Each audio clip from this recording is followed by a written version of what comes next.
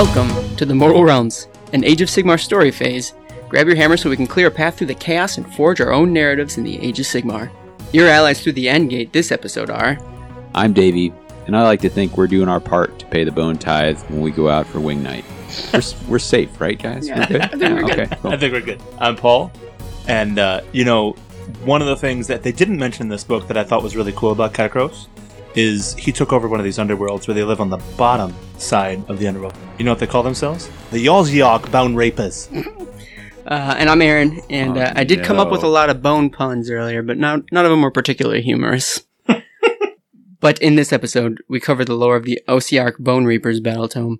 Get ready to hear a whole lot of bones, thugs, and hard armies. And if we have time after all that, we'll talk about those bone daddies. All right, Vince. That's pretty good. That Bone Thugs and Harmony is Paul's thing, and I loved it. I loved it so very, very much. How are you tonight, gentlemen? Absolutely great. Oh, good. I'm glad to see it. Delivered deadpan. I was going to say, you guys can't tell, but he does have a smile on his face, audience. I believe it. It's concealed behind this mustache I've been cultivating. Sure. It's amazing how, much of your face it covers, actually. I'm also going to go with absolutely great. What? You can't. He just said that. I know, but I don't feel the need to one-up him. Sure. Okay. Fair enough. It's too easy. It's too easy, right? I'm terrified of being left out, so I too am absolutely great. Wow. We're all on the same page. Please don't leave me behind, guys. I'm sure if Eric was here, he would also be absolutely great. Exactly. Well. After that great event of his this past weekend, I'm sure he was absolutely great. Nice transition. Plunging Spires, it was a cool time. Warcry. Tam. Yep, Tam. A Mortal Realms production. Hey, what have you guys been up to lately? Tell me a story. Well, my latest hobby has been working through assembling some of the warbands that have kind of fallen off on with Underworlds. And I provided my Cygor for that event, which made me think that I need to actually, so I went through the process of kind of pulling out those models. I think the last time we talked about this, I mentioned it too, but my brain got thinking about what kind of things I could do with the Bray Herds, Beastmen. Yeah. Beast of Chaos. It writes itself, basically. Yeah. So, got a little spark there, and just on that Underworlds grind, playing a lot of the classic Garrick's Reavers, finding a lot of... They're actually pretty good, I think. Oldie but a goodie. I know. What's old is new again. Sure. I don't know if I call them good. They're more chaotic. That's true. I mean, order doesn't mean good, so chaos doesn't mean bad necessarily. I do, as much as I'm enjoying them, and because I was a crazy person, and back in the early days of Shadespire, I bought a second box set so I could play 4-player, which now is totally unnecessary because I have so many, from the expansions and stuff. But I have a second set of Reavers models, and I've been thinking of doing that thing where you paint them up as the inspired versions of themselves. Oh, yeah. That'd be sweet. And that made me think that you could bring them to something and have a display board that had they're standing on terrain with a wall, and then have it be able to rotate. And like on a Lazy Susan, comes around the other side, and then there's the blood-soaked side, and that's their inspired side. That would be just awesome. Rotate it. I would give them Super Saiyan hair, even though I think a lot of them are bald. The important guys have top knots. Okay. Targor, Garrick. Yeah, sure. Yeah. What's more inspirational than that? I would make a Super Saiyan noise right now, but I don't want to wake up my kids. Paul, what have you been up to? I say that jokingly, but honestly, if there was anyone in your situation who would get some stuff done, it would be you. So I actually bought basically all the terrain kits that GW has in production right now. Oh, snap. Strong Aaron move. Yeah. Are you stepping to me? You want to go? Well, part of it was your fault, so you were to blame. I get that a lot. Yeah. Just say you're welcome. So I now have assembled 4 more Warcry full tables, basically. Jeez Louise. Where were you this weekend? I was working. Oh. my actual real one-day-a-week job. Yeah. So I've had a lot of fun putting together all the little kits, the buildings, the temple, even some of the mausoleum, and then just the little terrain bits that you scatter around as well. Sure. So I've been having a lot of fun looking at those, putting them together. taking mold lines off of them. I like that you led with looking at them. Like that's the first thing that comes to mind to enjoy something. Yeah, and I'm just absorbing it. Yeah. It's totally, and the thing I really enjoy about them is that they are super resilient. I guess with the old GW stuff, it was a lot thicker and a lot heavier, but it didn't go together as well. So I felt like it was a little fragile. It did not. But with this newer stuff, it's a little bit lighter, but it goes together super well. Mm-hmm. So I'm confident enough to let my kids play with them. So they have the Stormcast army, all the Stormcasts that I have collected throughout the years that I never intended to use in an army, I have now given to them to play with. And so they've been arranging the terrain and throwing stuff on it. And so they've been having a great time. So I won't even let my kids look at this stuff, let alone play with it. I mean, they've been touching it. They've been moving it, pushing it off the table. I mean, like, this is like your personal... You're driving me crazy. Sorry. In fact, if you could leave, that would be ideal. You can hang out. Door closes, .gif. Slam. What have I been working on? I think, honestly, the same thing that I said last time. I was filing Warcry terrain as well. It's funny. The last time we did a hobby, actually, we did a hobby hangout recently, which we haven't gotten a chance to do in a while, just on the Skype, which we should do with the listener base. In fact, what are you guys doing right now? Do you want to? Yeah, sure. Enough with this. But my prediction was like, hey, Aaron, I can't see what you're doing. Is it filing mold lines? Absolutely. Yeah, I feel like that's 40% of his hobby. I can't tell if it's my least favorite thing to do or if painting. No, it must not be painting because I do file and I don't paint. So, like, I suppose it's my second least favorite thing to do. Yeah. But so you gotta do what you gotta do. Do you use the GW mold line removal? No, I just use a knife, actually, which is odd because I had to buy the mold line removal tool to realize how much I liked the knife. That actually it turned me off. I mean, it's fine. I mean, I own Interesting. it. But, the tool didn't light my fire, but I was just wondering if you could do it kind of nonchalantly because it wasn't sharp. But if you're Paul, using the knife, I don't do anything nonchalantly. No, it's good for like long straight lines. Like I like the tool for it, and in fact, I'll switch and I'll take it out. But for any like nitpicky stuff, I get the knife all up in there. I honestly just use the knife as well. It's just something that's kind of automatic for me. So sure. Though the one thing is you don't have to change the blade on the tool. But then again, I don't change it on the knife either. I was about to say. Oh man, what a life. So yeah, the Dominion Sigmar stuff is what I want to do. I did just buy the one with the throne because you can't get that throne anywhere else. So I had to buy the throne piece, right? Yep, of course. Rules are rules. So yeah, I don't make them. So you kind of do, but you still have to follow them. Not this version of me, anyways. But that's in the mail. It'll be here one day, and we'll fire that up. Nice. Yeah, that's about it. Cool. We've talked about how we're doing. We've talked about all the things we've been up to, the awesome, cool things that we've been up to. Mm-hmm. Let's get to the meat of this. Wait, no. There is you can't even. No, but let's get to the story phase. Right. We'll get to the marrow of that's the even story better. phase. Yeah. Let's do it right now. The story phase. In the story phase, we delve into the stories, characters, creatures, and environments of the 9 realms. Guys, I'm already having way more fun than when we do this remotely, just so you know. Cool. We don't have a little story blurb because this is a Battletome about the Bonereapers. Mm-hmm. How scary is that? All right, so it's a brand new race. We haven't had one of these in a while. Nope. What do we think? I mean, it depends on how you define it, but Deepkin maybe were the last one? Sure. Is that sound right? Nighthaunt? Yeah. I think Nighthaunt is along the same vein because we had the Reaper, and the Nighthaunt range was designed to go with the Reaper, and we had the Morghasts. Mm-hmm. And there's that anchor, yeah. And the Mortarks, and these were designed to look with them. Touche. Yeah, okay. That's fair. I would go with that. I don't want to continue this line of thinking, but does that mean then, like, the Gits, though, also apply? Because they had to... Whatever. I don't care. We're done. Yeah, so... almost... No, because those are resculpts of existing models. Oh, fair. So almost a brand new race, or as close to a new race as one can get. What an exciting time. What a time to be alive. Super exciting time. Super exciting. Or not alive. Well, touche. As long as you don't have a bone tithe near you, I think we're doing pretty good. Oh, guys, I didn't tell you. If you have a bone tithe near you? Did I not tell you that's how you get in here is you're going to actually have to give me a bone. So that's why Eric's not here. Rendered him down. But my girlfriend gave her a toe. He had the best bones. Anyway, let's... Okay. Toe? I can get you a toe. Probably real easy. Hey, all right, so brand new. So this, folks may not know who we're even talking about. What's their deal? What's their story? What is this new race. And this is gonna be a new recurring thing for me now. I think I've touched on it before, but we're gonna do it again. I want you guys to give me your best one sentence off the cuff, because we did not prepare for this. One sentence description of the Ossiarch Bonereapers. Okay, see, now we're gonna lose a lot of our audience when you do that.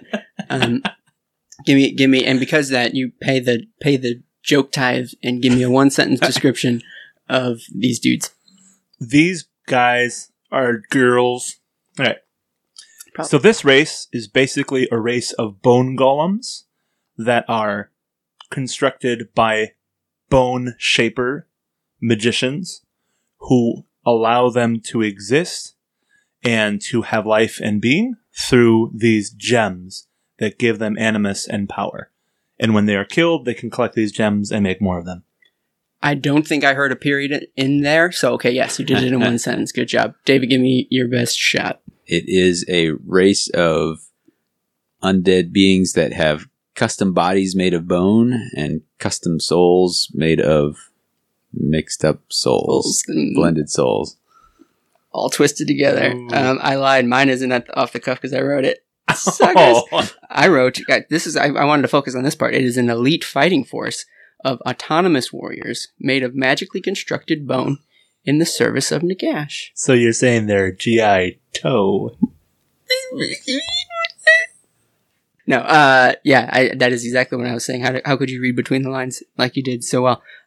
So there's a lot of angles. There's a lot of facets to this army. Mm-hmm. Maybe a lot is a big word, but multiple at least. What are some components of this army that jumped out at you? I'll start for an example. I like the fact that what we're dealing with are forces of dead, but they're autonomous. They make it a point to call out the fact that these folks aren't the mindless sort of drones that are summoned, those shambling skeletons or zombies that necromancers raise, but rather they have autonomy. I'm going to use the word again, some semblance of free will, maybe not completely, but they are able to enact sort of their orders on their own gumption. Yeah, exactly. Yeah. And so that's different than what we've seen in a lot of other death factions. And so that's something that was interesting to me. Spoiler alert, it's one of my favorite things about them. Mm-hmm. Like when you create an army, you want to be able to imbue it with your own character, when you're assembling your models and thinking of the backstory and all that sort of thing. We're a narrative podcast, right? So that's what we keep telling ourselves. Yeah. If we say it often enough. But if that's something you value, then that's great for these guys instead of it being, 98% of this army that I run, if it's 40K, if it's Tyranids or, AOS, if it's, Death Rattle or whatever the case may be, where most of the army has no ability to have its own character. That's kind of a bummer, and these guys don't have that. So that's pretty fun. You can imagine them having personality, no matter at what level. Sure. Yeah. Anything similar to that jump out at you guys? What really jumped out to me is that they are created by these artisans, and these artisans are not a god. So this is a race that is created and formed from the soldiers themselves, from the army itself. So they're able to create their own identity. And these artists are able to create whatever functional form that they want to. There is some freedom there. And that actually makes me enjoy the identity of the army quite a bit. Yeah. That's a new facet for Death as well. Mm-hmm. Another thing is that they are sort of, and I said it in my little blurb, but elite warriors. You also don't get that a lot from the Death side of things, which is to say that they are capable fighters and not necessarily cast as a sort of horde army, that shambling, mindless, just overwhelming numbers, but rather they are, handy with a blade, and then it's not just mindless hack and slash, but rather they are weapons, not smiths, but masters. Yeah, weapon masters, exactly. Yeah. And not just weapon masters, or anybody. If they have a catapult, they're snipers, and their cavalry is peerless. I guess at least maybe in Shyish. So because of that, it also sort of turns what we know about Death on its head, because you don't get that a lot, at least on the lower echelons. I mean, your vampires, I guess, could be, but we don't really see much of them anymore. So sure, this really stands out. Yeah, and I think they've also been cast as sort of a counterpoint to Stormcast, right? Like that comes up a bunch. They're forged out of different but similar in the sense that it takes souls and merges them together. Stormcaster is the one soul, but it is using souls as a raw material, basically. Yeah. And then creating sort of a super warrior out of that. And so that's an interesting sort of dichotomy to have existing in the mortal realms, and that is one of like prime conflicts between the Order Grand Alliance and the Death Grand Alliance. Is this soul wars that we've been in for a little while. So I enjoyed kind of where it sort of fleshed that out a bit, and it gave it a nice counterpoint. Actually, very little flesh, though. I mean, point taken. I feel like there's also appreciated. There's also a comparison to be made with the Varangard, though, as well in Archaon, because we've got these. The Varangard are these huge mounted warriors, and we have these Liege Cavalos that are also again these huge mounted warriors. We have more of the Ever-Chosen, as it were, right? Like I think we're going to maybe see some mirroring of this army in Chaos as well, which to me is a really fun idea to have these pinnacle armies of Order with the Stormcast, of Death with the Ossiarchs, and with Chaos with the Ever-Chosen, right? And Destruction with the Gits. Yeah, exactly. The Gits. I mean, they are the pinnacle of destruction. Sure.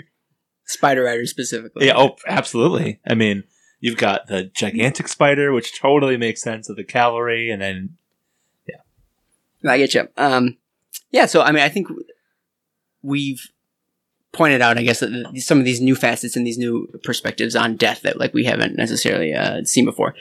So this is what they are, and I think maybe we've alluded to it here and there. But I guess what do they do? Like, what motivates their actions besides killing fools left and right? Because that's what everybody does. But what are they after? What are their goals? Does anybody have any thoughts? Well, the main narrative hook that's in the book that plays into their army terrain as well is this idea of a bone tithe. So a bone tithe is a tax that is weighed upon you by... Me? Yes, by everyone, basically. Gosh. By the Ossiarch Bonereapers. They show up and say, hey, we won't kill you if you just give us a certain percentage of bone. Every season, we'll come back and we'll collect it. We'll erect this beautiful plinth to remind you of how great we are. And if you put the bone there, everything is great. And if you don't, you're going to die. And that's their main story hook of how they have a motivation for this army and how they move forward. Sure. Tell me, why do they want the bones? They use the bone as the raw material to shape more warriors, right? Sure. So it is basically a factory where the resource is bones. The actual factory itself are these artisans that shape them into the warriors, and then they go out and fight. Their product is warriors. Man. Well, and it's not just warriors, right? Like, so they're kind of creating this greater realm of death, basically. Like the idea is to perform Nagash's grand vision of like a world of total unchanging, death, necrotopia. I was gonna say, if you were to name it, what would you call it? Yeah, necrotopia, aka like something that sounds like a weird fruit juice flavor or something like that. This tastes like death. Yeah. It's pretty good though. You call it necrotopia. Full of antioxidants.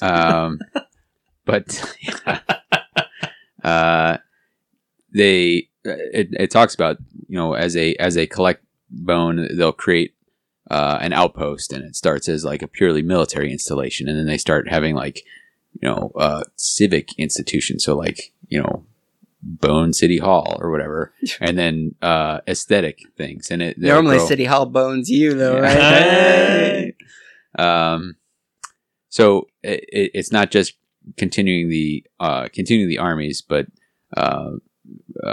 creating this necrotopia by actually building cities out of the bone as well. Yeah, and so they're expanding, and so like what you as a city think, right? Well, I guess I'm just giving this nominal bone, but like you're just making them stronger and stronger to the point where they're gonna like conquer your area.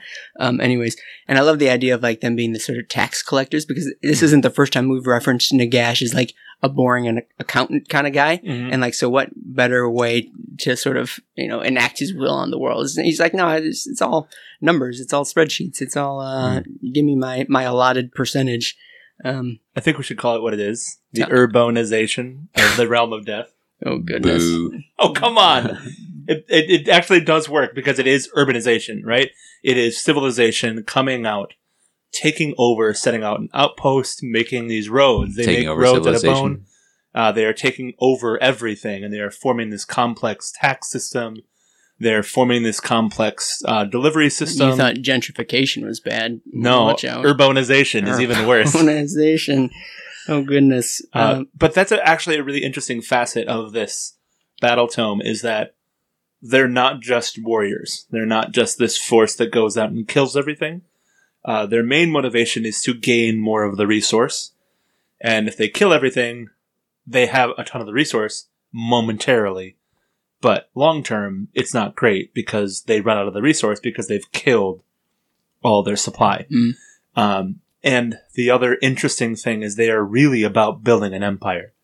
And when they have finished using bone to make more warriors, then they use bone to make these gorgeous edifices and fortresses and just like cities. Terrain you'll never be able to buy. Oh man, it's so beautiful.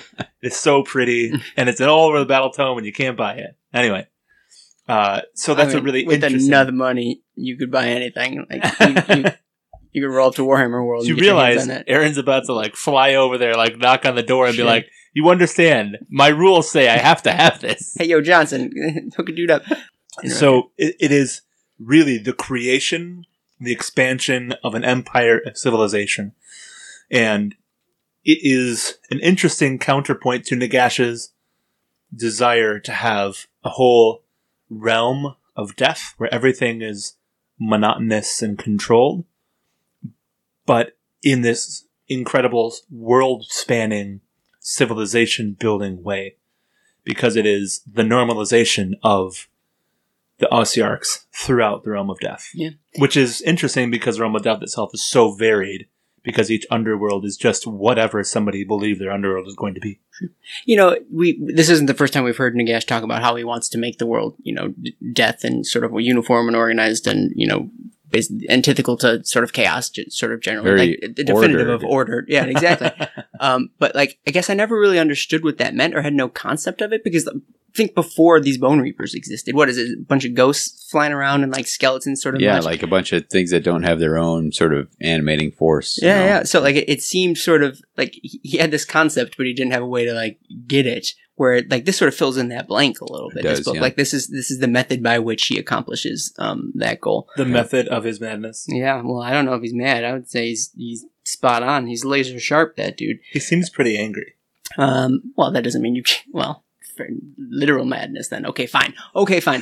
Speaking of Nagash, let's rewind it. Let's start at the very beginning. How did these dudes or dudettes even appear? Like, how did they start? Like, where did this even come from? This is a super interesting origin story, as I'll it be were. the Prove judge of it. that. Yeah. So in the Age of Myth, Sigmar woke Nagash from his slumber, trapped in time or, whatever lost moments, whatever the cool thing was. And Was he under a mountain at one point, or was that somebody else? He was definitely under a mountain at one point. Cool. I don't know if he was under the mountain at this point or at a different point, Sure. but there was definitely a mountain on top of him. Okay. Yeah. Sorry, I didn't mean to break your. no, it's fine. Nagash claims dominion over the entirety of Shyish, as you'd imagine he would. Mm-hmm. We actually get a few little tidbits in this book of like what Shyish looked like before the arrival of Nagash, and we know some of this stuff already. It was this place where it's all the underworlds that could exist. Any underworld that anybody imagines exists, basically, ish. Right? Like I think it may need like a certain quantity of people to believe in it or something for it to exist. But he arrives and predating Stormcast, where I talked earlier in this episode about the Bonereapers versus Stormcast dichotomy. He starts designing this idea of Bonereapers, and he starts designing them like Nagash is like a long game planner sort of guy. So he starts designing these and hiding them away, which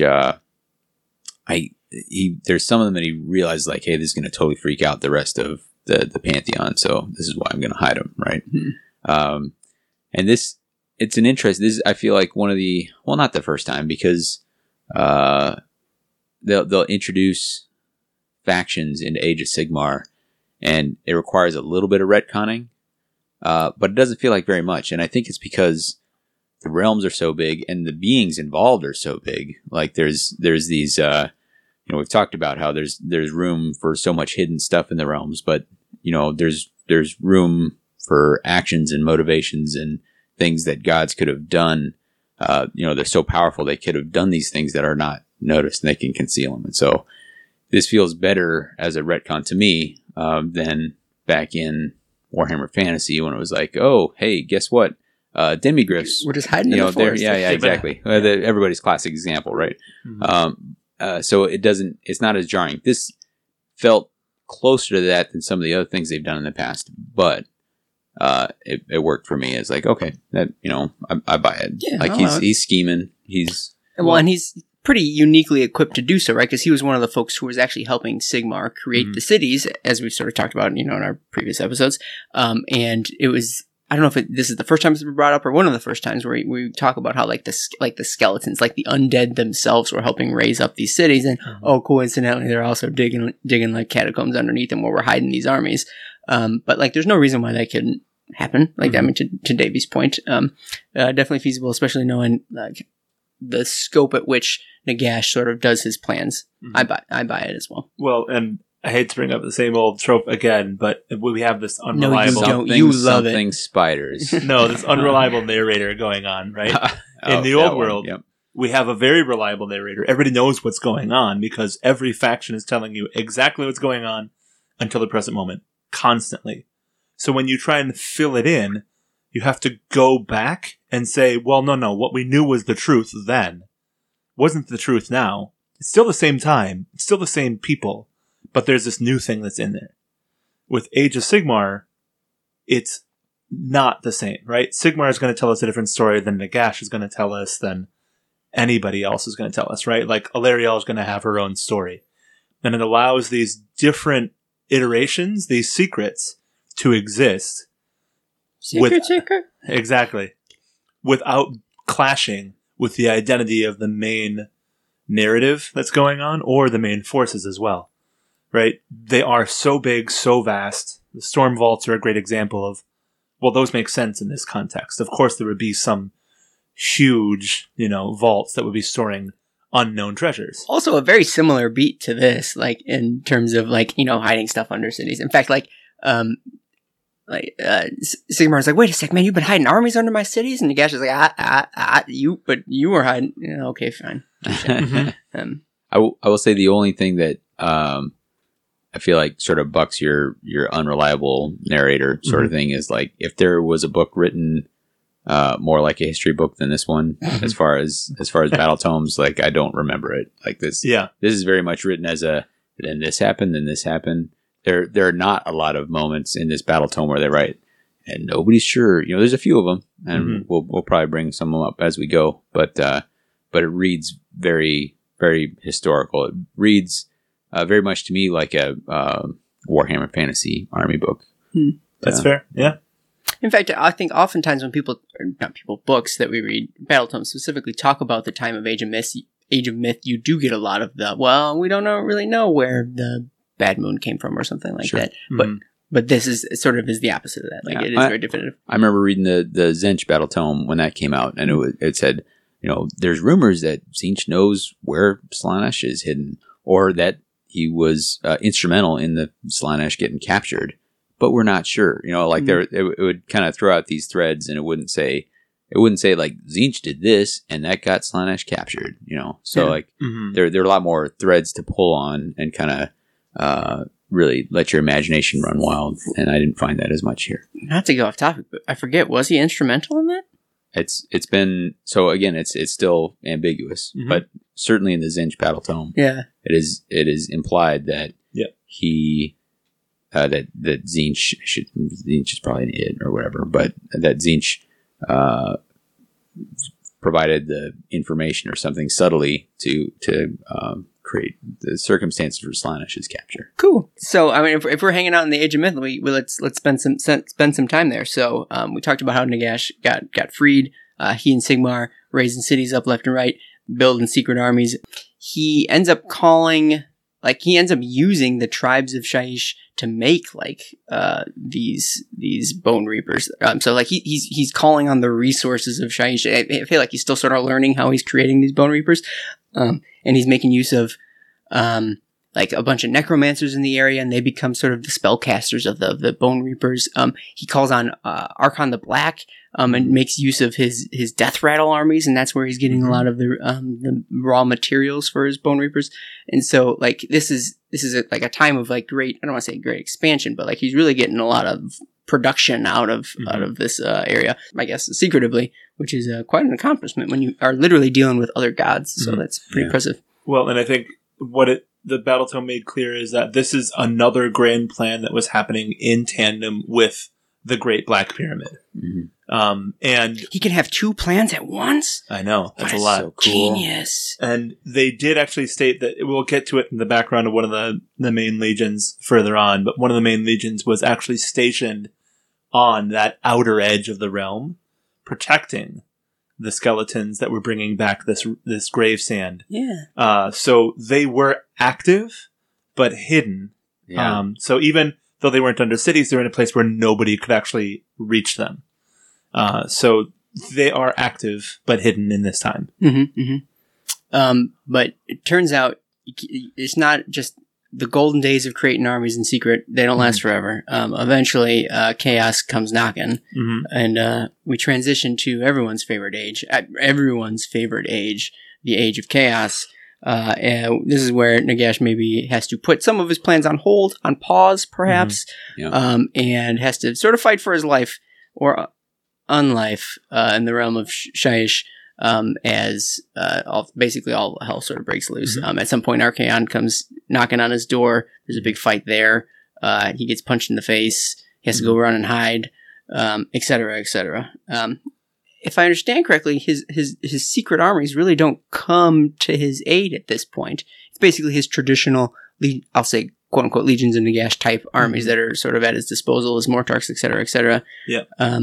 There's a central figure that is coming right to the fore, and becomes part of this main narrative here. There's a whole background behind him, but that figure's name is Catacross. And Catacross is at this very important battle where Sigmar comes knocking to Nagash and is like, all right, Nagash, we got this pact, all right? We said we were going to defend the realms. And Nagash is like, oh, yeah, totally behind you, but I'm only defending my realm, right? I'm only defending Shyish. I'm not going to go help you go out. He doesn't even say that. He just he does that. Yeah. Like And so Sigmar comes and fights Catacross, who is the main general for the battle, for this force. And Sigmar manages to destroy him, but not completely. And his spirit is put into a storm vault and hidden away, unbeknownst to Nagash. And so this Catacross figure is like the pinnacle of the army, and really a lot of this story is based around him. Yeah. So I think it might behoove us to talk a little bit about where he came from and what his motivations are. Is now the time to do so? All right, keep going. Well, then keep going. Ride that train. So Catacross was a living general. He was someone who wanted to excel at war to the exception of everything else in his life. Don't we all? Oh God. We want to win tournaments. We want to do all that. I don't know if we want to excel at war, but whatever. Same thing. One and the same. One and the same. All right. War Fair. gaming. So war, gaming. He becomes this great general, excelling through the ranks.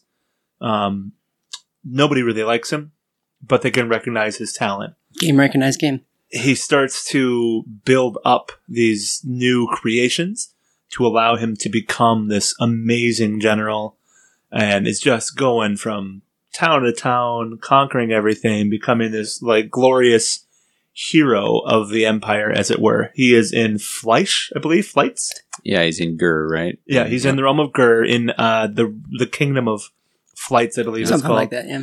And he comes upon this pivotal battle where he's fighting against beastmen, and he's riding in this chariot. So kind of a Tomb Kings-esque, this flight of chariots is coming Tomb for Kings, this grand big battle. And it's an interesting story because the great general outruns the rest of his army and makes a critical tactical mistake and ends up facing this rampaging Gorgon face to face. Yeah. And is killed. He stabs it in the heart first. Yep. Gorgon's gonna Gorgon. Yep. And he got chomped. And that's where his story ends. That's the end of it. All right, cool. Moving on.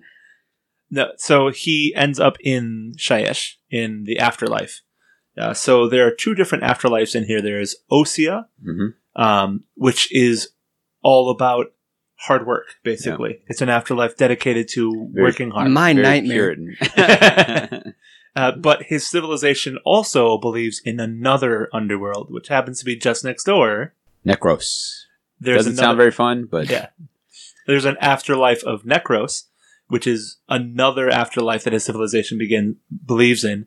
And they are just like sipping wine and honey and eating grapes and living the life. That's my jam. Yeah, well, Aaron's just like shaking his head, being like, "Oh, I want that right now." Living the unlife, I guess. Yeah. But so there is this interesting discussion where we actually have an afterlife very fully fleshed out here, and it kind of colors the civilization that came before it. But we're following the life then unlife of this Catacross. So as Nagash starts taking over the underworlds, Catacross starts taking over Necros. Yeah, we're Age of Myth right now, right? Mm-hmm. Like, which interesting. There were Gorgons bopping around in the Age of Myth. Mm-hmm. Interesting, yeah. Beast, so I'm trying to harken back to the Beastmen book. Like, was it like Beastmen always existed? Beastmen always existed. Yeah. Before humans were there, beastmen were there. Sure. Is that what you're getting at? Like, yeah. And so before the frank arrival of chaos, I think we've established that Age of Myth chaos was present. Mm-hmm. They just weren't going buck wild. Sure. So. Yeah. So Catacross takes over Necros and forms this massive empire. And further protection. Yeah.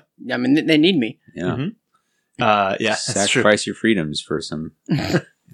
You deserve neither. Allegory. All right. And Nagash comes knocking. Well, not Nagash himself, but his forces. And Catacross is such a cunning general that he manages to forestall them for an entire month. Which, for Nagash, is big enough for him to be like, hey, I need to come figure out who this guy is. The line was something like, he did so well that he caught Nagash's attention, and that was the end of that. Well, and I love the idea that for like this timeless, infinite being, like, I'm not going to wait a month for this nonsense. Like, I'm going to clear this up right now. Yeah. And so he invites Catacross to come talk to him. And Catacross is like, I can't win this, right? Like, he's the world's, the realm's most cunning general, but... Okay, I take back what I said before. This is game recognized game. Yeah, exactly. And so he walks up to Nagash and he's like, yo, Nagash, let me command your armies and you can have whatever you want. And Nagash is like, anything you want. All right, this sounds great. So Nagash sends him off to his Bone Shapers, and they remake him into this 12-foot tall demigod. And he's packing. He is packing heat. Yeah. Yeah. And there we have the beginning of what we know as the Ossiarch Bonereapers, because Catacross becomes the pinnacle of the Bonereapers and starts gathering this army about him. So he starts taking over the rest of the realm of Shyish. Gotcha. He starts getting the Liege Cavalos and like all this kind of stuff going on. So now Catacross becomes the Mortarch of the Necropolis. And he starts gathering this force about him.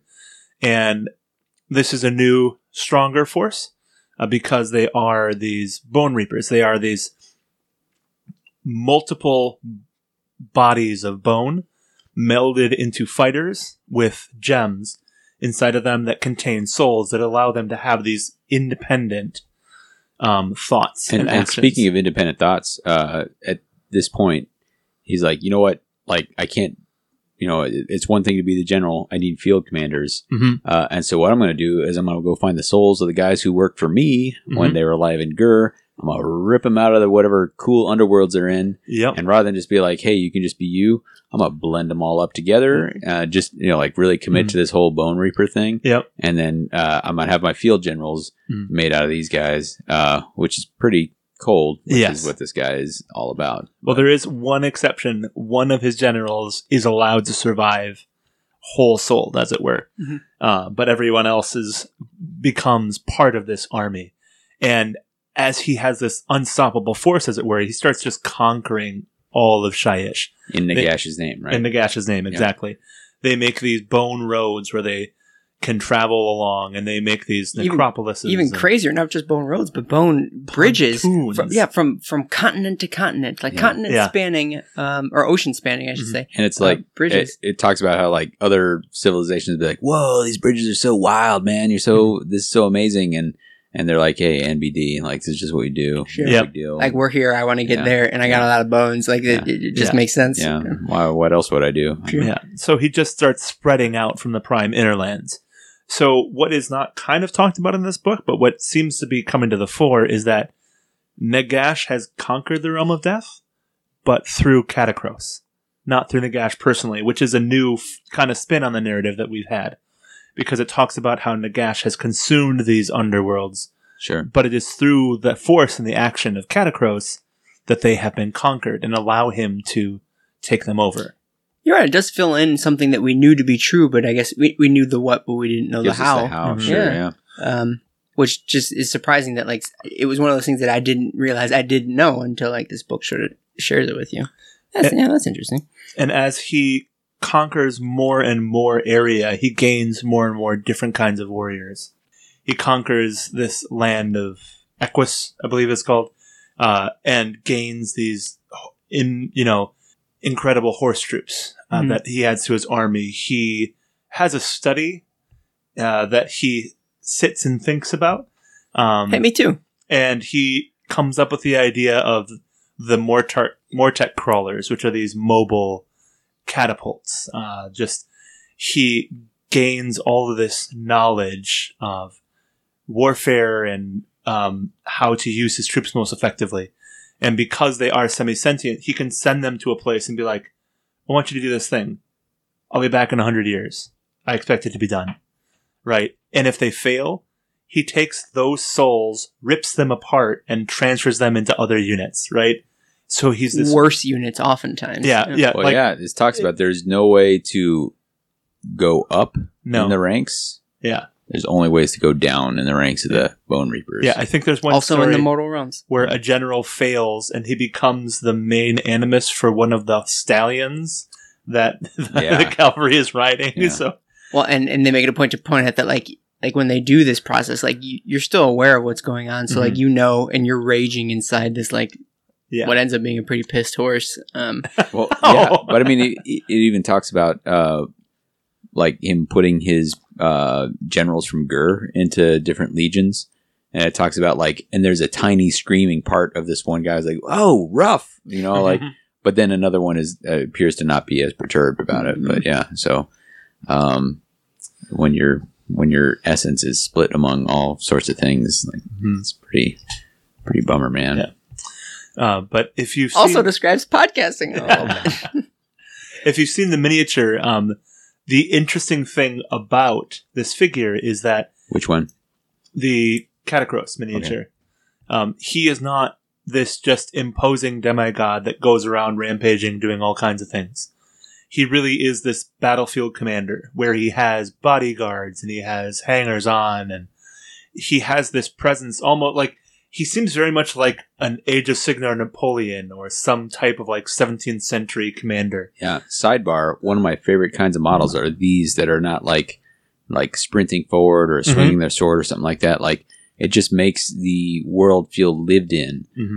So, you were talking about like picking up the Caradhran Overlord's warband and there's a guy like reloading his minigun. Like that little kind of detail, like it makes the world feel more alive to me. So a figure like Katakros, where he's standing, there's someone reading a scroll to him and somebody who's like writing something down. Like that is, I love that. And that just makes it feel so much more alive to me, especially because, in our world, like it's not, the commanders are not running at the front of the, firing bullets and stuff like that. They're at the back making plans, and I buy that more when I see that in a commander model. Yeah, so. Like he's not even like wielding his weapons really. He's just sort of leaning on them and just hanging out. So he basically conquers the majority of Shyish, and this is the time when Sigmar comes knocking and is like, "You've betrayed me, Nagash, and I'm going to make you pay." And so he comes to fight Catacross, and Catacross is like, I'll send my hangers on after you. I'm not going to have to deal with you. And Sigmar is just like, no. You're going to have to face me face to face. And he's like, fine. Picks up his knife. He's like, all right, fine. I'll actually have to kill you myself. And Sigmar's like, no. Galmaraz to the face. And he destroys him utterly. But his essence, his soul, cannot be destroyed. And so that's where he becomes buried in this storm vault. And Nagash, of course, was not there present when this happened. And so Nagash thinks that he's gone. So now he has these Ossiarch Bonereapers, but they have no leader. And Nagash does not trust anyone else to lead them. So he's buried under cities and stuff. Or hanging out in Shyish anyways. And that like continues the idea of Nagash being, really patient, really smart, but also really paranoid. Like I have this super elite fighting force, and there was someone I trusted to run it. I don't have that person anymore. And so let's bury that until I feel cool about it again. Just, it's never happened. Just like bury it. I'm not going to talk about it with anybody. Like, it's going to go away. It'll be fine. Tangentially related, you know how Nagash is always raging against the idea that, like, Sigmar's been stealing his souls and that really bums him out. And so, like, I understand up until this point, like, why that was the case. I mean, like, knowing what I've known up until this point, why that makes... But knowing now, like, how much, like, the souls are sort of integral to this, like, secret army he's had, like, it really lends itself to, like, explaining why he was so bent out of shape about all these souls being stolen. Learn to talk, dude. It's not just like, I wanted to turn them into ghosts, like knowing what I know about Nighthaunt, but no, like he literally needed to like funnel these into his fighting force, and they're getting snatched up left and right. So you justified, I suppose, on Nagash's and I think you knew this is going to come up at some point during this Battletome, but again, this goes to my whole idea, crazy as it may be, that Nagash is the Lord of Undeath, not the Lord of Death. Okay, here's the deal, Paul. I don't know if now's the time to bring it up. This book repeatedly refers to Nagash as the god of undeath. More than once, in fact. And I didn't want to say anything because I don't want to, like, admit that you were right. And I'm not sure, like, what does right even mean anymore? What is right and what is wrong? But, and I don't even have the line in front of me. I made it a point not to, like, focus on it because I just really couldn't deal with my own shortcomings. There might be something to your theory about him being the god of undeath. Oh, man. And not death. And that's all I'm going to say on the matter. Well, that's the end of it. I will actually, at this point... Can we Skype in Eric real quick? Like, can we get a good, 15 solid minutes of arguing about this? See, he was cooler about it because he was at least willing to accept the possibility of Paul being right. And I wouldn't go that far. Impossible. Yeah. Well, I'm gonna capitulate a little bit here. Oh. Because he starts out as the god of undeath. But over the course of this book, it becomes very evident that he is now the god of death. Did we just switch sides? Not through his own action, but through the action of Catacross. Because Catacross has claimed this for him, right? Did we just have a breakthrough? Are you guys best friends? Yup. Did we just become best friends? And so now he has become the god of death because he owns all the power, right? He has drained all the magic from the outside of the realm down to the inside of that realm, to the nadir of Shyish. He has conquered all of the inner prime lands among everything else. There can be no other god of death at this point because he has all the power. So while he starts out as the god of undeath and he steals souls from these people who have earned their rightful afterlife, right? Like from a very elemental point of view, he now has consumed so many of them that there are more that belong to him than that belong to themselves. left in Shyish. He's a hungry dude. He's a grown boy. All right, so I think that covers both our Age of Myth and our Age of Chaos. Mm-hmm. Let's fast forward to the Age of Sigmar. Lightning bolts, Stormcast, smashing people in the face with hammers. Korg's call. Oh yeah, run! There's a pyramid, but oh no, it fell down. Skaven. No. No. But we can jump forward. So Nagash, because of the Stormcast fighting off the forces of chaos a little bit, Nagash is able to get his footing back. And in fact, those lands that he's lost in Shyish, he's able to reclaim a lot of them again, even without the aid of his Ossiarch Bonereapers, whether it's because he's got his giant pyramid, Shyish Nadir, Necroquake, what do they call it now? The something Optimar, Arcanum Optimar, the spells all over the place. He's got his can I Night Hunt detour? Please, is that a term we already knew? Arcanum Optimar? I think I read it once or twice before this specifically, but it's relatively new. It was never mentioned as part of like Soul Wars or anything. I think they introduced it maybe after the fact. Or in Warhammer Live. It might have been something that's been talked about by Phil Kelly or... This, and I've not been paying as close attention of late, but this is the first time I'd seen it. Maybe in like Forbidden Powers, maybe the first time I saw it. Sense. Yeah, sure. Around that time. So he's able to gain some ground, and because of that, and the Necroquake, revealing the Stone Bots. This is all information we talked about before. We talked about it in our Forbidden Power episode. Rewind, 3 or 4 episodes back. Yep, do that. But it's revealed that the Storm Vault under Lake Lethis, the Midnight Tomb, is found, and so he's able to send Lady Olinder and her Night Haunt forces to crack that thing wide open. And she does that, also turning the Celestant Prime into dust or something. So that's pretty cool too. But the doors are thrown wide open, and the Catacross's essence, his soul, the sort of ethereal component that he has been sort of reduced to, flies off into space. It goes into the Nadir and just like causes chaos. Sure, which is the exact opposite. Chaos is what they've been fighting this whole time. That doesn't make any sense. Yeah. I love that. So Nagash understands that Catacross is trapped in the Midnight Tomb. He knows that it's him. He hears his voice and he's like, that's Catacross. Catacross is not gone, right?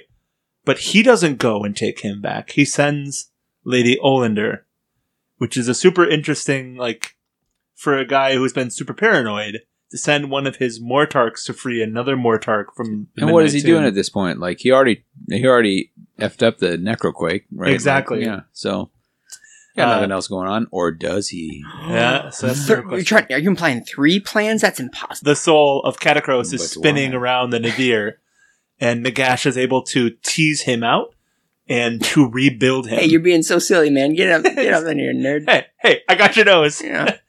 Such a teaser, Nagash. And because of this, he is able to start having the confidence to rebuild this legion of the Ossiarch Bonereapers. And I think some of them are still just hidden, like they're just buried, and like he's able to generalize his forces. That's not the word. That's not the word at all. Lead his forces as general. I was literally trying to figure out what you were saying. Yeah, and recapture those lands that may still need to be recaptured in Shyish. But that's not it. Like now that he's ahead of his forces, and like literally all of the Ossiarch Bonereapers are sort of able to be brought to bear on Nagash's enemies. Shyish is no longer enough. Maybe this is where you're going with it. But like they're maybe venturing off and heading off into different directions. And venturing off into new. You might be angering other realms. So that's interesting. We'll talk about that when we get to the subfaction. But additionally, why stop at the realms and why not head straight into the 8 points? Because Catacross is going to lead his. Oh yeah, wild, right? Yeah, he's going to lead his whatever the word is, Cast is probably the word. Cast in just gonna knock on Archaon's door, which is nuts to me. Knocking on Archaon's door. You're damn right. Hey, yeah. Oh my! How many dollars is that? Yeah. That's a lot of dollars. We're so rich. It was totally worth it, though. Rich in dollars, but it was just a throwaway line at the end of all this timeline stuff. To think that that's a monumental location. Like that's Nagash taking the fight. I guess one of the few times that Nagash actually has taken the fight too. I think I'll say Chaos. He's been picking on Wussy Order folks all the time, like left and right. But yeah. Well, but that's an interesting point that we had talked about is that it's a throwaway line, and in this history of Catacross, there are not a lot of throwaway lines. And it reads very much as a history book, as Davey was saying. So it's a really interesting and enticing detail at the end to really kind of draw us into what else could be going on here. Yeah, and it's not just like, some random group of Bonereapers. Right? It's literally the dude is rolling up on the 8 points, like the main hombre. So like, there's got to be something that comes from this. Like, to my mind, and I mean, maybe we'll talk about this later. For me, this is the most important part of the book, is the fact that like they're making an attempt on the 8 points. That's cool as heck. I'm into it. Cool. That's instead of staves of sharpness, they might be fighting some slaves to darkness. Yes. Yeah. The intro of whatever that show is that I don't watch. Cool. All right. So we have just described the history of the Bonereapers. Basically brought us up to present day, right? Like this is we're all the way caught up. How neat is that? Let's take a step back then. So like they're I know we're taking a lot of forward. We're taking 2 steps forward, 1 step back. But so that we're talking about how they're waging war, but I feel like we haven't really dove deep into like how they are structured and like what this army is actually made of and how they operate, beyond just sort of collecting bones, which is cool in and of itself. But given that they are sort of this elite fighting force, with a very clear hierarchy and a very clear chain of command, we can talk about sort of what the armies are composed of and who's doing the fighting for them. And given that it's a force of death, you better believe it's a very rigid pyramid scheme. Ooh, maybe it is in the form of. I didn't even think about that. I support that. Yeah, that's pretty good. Yeah. So, like any good pyramid, Nagash is at the very top. He's at the top of all my pyramids, that's for sure. He's a very top-down management style. Off to the side is Arkan the Black, mainly just because he's our Nagash's second in command, just all the time, like just period, no matter what. But then after that, we can get to our Catacross guy. Mm-hmm. He's the Mortarch of the Necropolis. I don't know if we said it before, but I'm saying it again now. And that means that he's the Lord Commander or whatever of all our Bonereapers. We talked about these folks. We covered them to death. What? Let's move on, because below them, it's a series of it's caste systems, right? Mm-hmm. Am I saying that right? So below them is a series of castes. Sort of grouping the different, like forces together. And so, sort of when it comes to there's the leadership side of things, there's basically like 2 castes. The Emissarian caste, which is a religious order dedicated to the glorification of Nagash, as all religious orders ought to. And the Panoptic caste, which is basically the overseers of like the war legions. So you got your emissaries, which for the most part are like the soul managers. And then the Panoptic caste, which is basically your war leaders. Yeah, middle management. Cool call. I mean, Sorry. There's a what? Soul managers just strikes me as super funny. I don't know why. Because I'm a super funny guy. Yeah, I mean everything he says. Panoptic is cool. Gold. Like there's this idea that Panopticon, like this prison that can see into every cell or whatever, that in that prison. I've never heard that word before. Panopticon. It's a metal band. Neat. Also, but nice. Yeah, I don't think they ever truly existed, but it's this idea, and you'll see it in some like sci-fi movies, but the idea of like one guard tower that can see into every single cell in the prison. Oh. So panoptic kind of refers to that, like pan, everything, optic, see. Sure, yeah, neat. See, there's a guy who knows his Greek. So those are your leadership, and we'll talk about like the different maybe units that make up that stuff later, but those are just sort of general terms. But then the towards the bottom of the pyramid is the movers and shakers, the doers of things. We've got a pre-ad caste, which is the basically battlefield specialists, which is to say it's a sort of catch-all for everybody. It doesn't fit into the other case a little bit, but we've got, giant bone constructs and war machines and other types of things that have a very specific use on the battle case. Nope, specific use case on the battlefield. There we go. The artisan caste are the builders, repairers, and artisans. And so generally, like in the book, we're talking about how like they raise cities and stuff like that. Mm-hmm. But on the battlefield, we're most concerned with those folks who are shaping bone and collecting bone and doing all sorts of fun stuff with bones. Making shadow puppets with bones and pantomiming bones, thugs, and hard armies. And bone thugs and hard armies. Full circle. First circle. Man, look at Catacross. He's a hard dude. Because he's ripped, is what I'm saying. So there's the Thorac cast, which that doesn't even, okay. That's basically your infantry troops, your sword and board dudes, and the Mornial cast. I don't know what that word comes from. Like, what's the origin of that one? They are the retainers and servants, which we don't really see a lot of actually, like, represented on the battlefield. I think it's probably some of what's his face's dudes, but but we also they talk about how this is kind of a cool moment where they sometimes use the bird bones to make these like bird skeleton things. And one of the figures that's on Catacross's base is actually this like spy master who has all these little bone ravens, he's super cool, or grave grackles as I call them. And they fly around and like send messengers back and forth. Sure, so yeah, and they're on the crawlers as well. So I didn't know that. There's this whole kind of defined system of the retainers having some of the souls and like being able to have some of this autonomy. It's really interesting to me. So they're integral towards the actual informational distribution network. Okay, important then that they have their own structure there. And then below all this, not even on the pyramid anymore, they're under sub-pyramid, is the Para cast. And these similar to Pariah, right? Ooh, sure, that makes sense. They are the outcasts, the less than chattel, the exiles. Tell me more. I want to know more. That's all I know. No, it's basic. As far as I understand it, correct me if I'm wrong, but when we were talking about before, where if you can't move up in the system, but you can only move down. Yeah. If you've done so poorly, and you can do so poorly because you have autonomy, like you have, you are left to your own devices. Often there are stakes. Yeah. You can fail, and maybe fail dramatically. And if that's the case, you are knocked down quite a few pegs, maybe all the pegs, to this cast where you are.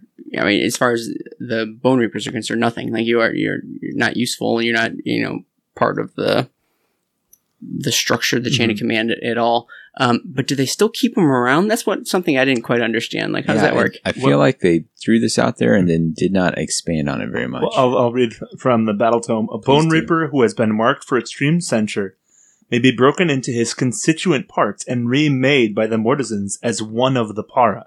So they are definitely a thing that they make. Or, quote, shattered. That caste of Nagash Forsaken Exiles forms the outcast of the Ossiarch world, and are considered to be less than chattel by the upper echelons of their society. But they still exist. They are created, they are made, but we don't see them on the battlefield, but there's a really interesting possibility there for rebellion. Don't leave us hanging. Yeah, tell me more. What are your possibilities? For a legion of Ossiarch Bonereapers that are made up of these shattered, of these left behind. There's a really interesting possibility to me for me there. So, see, that's the thing. These are all fun. I like reading the first battle tomes about some of these armies. I want to read the second battle. I want to read the second releases about a lot of this stuff. Like I like the foundational information. Like the first pass, the first wave of this stuff. But what comes next for every single one of them? Like what's the next Bonereaper book? What's the next Deepkin book? I'm super excited for the KO book. Sure. Right? Because the rumor has it's supposed to be coming out in February. Oh, absolutely. And like, that is just like, I'm super excited for that. I'm not saying, but it might be enough to drag me in because I was so excited about the background on those guys. Yeah. But like how they showed up on the table was just a super bummer. Well, and being able to fix that or just like illustrate it in a different way. Yeah. I mean, I got a 2,000 point army as well that I just don't play because it doesn't work for the background, right? Right. I ran the Grunstock Gunhauler Wing. Yeah. It's a freaking formation in the book, and like it just didn't work because it's too expensive and blah, blah, blah. Formation. So, formation. It's just, years and years from now, 10 years from now, what are the Bonereapers like is what gets me excited about that. And now we're moving on. All right, cool. Guys, we've alluded to what makes up these casts. We talked about different units. I'm sure you guys have had your favorite units reading through this Battletome. I would love for you to tell me, and no one else, just me, All right. your favorite units. Covering up the mic right now. Yeah, it's actually going to be... Seriously? Those are garbage. Rude. Are you calling them para? I'm calling them para. Para for the course. That's for me, I enjoyed the Gothazar Harvesters the most. I knew you were going to take it. That's Paul is like slumping his shoulders in resignation. So these are constructs. They look cool as heck. Yeah, they're probably my favorite looking unit. Yeah. And so they go through and they it even talks about them embodying this duality of the Bone Reapers, where they are a destructive force, they're killing, but they also create. So and they have they'll put parts on their back. They have there's basically a bin on their back where they stack up the pieces.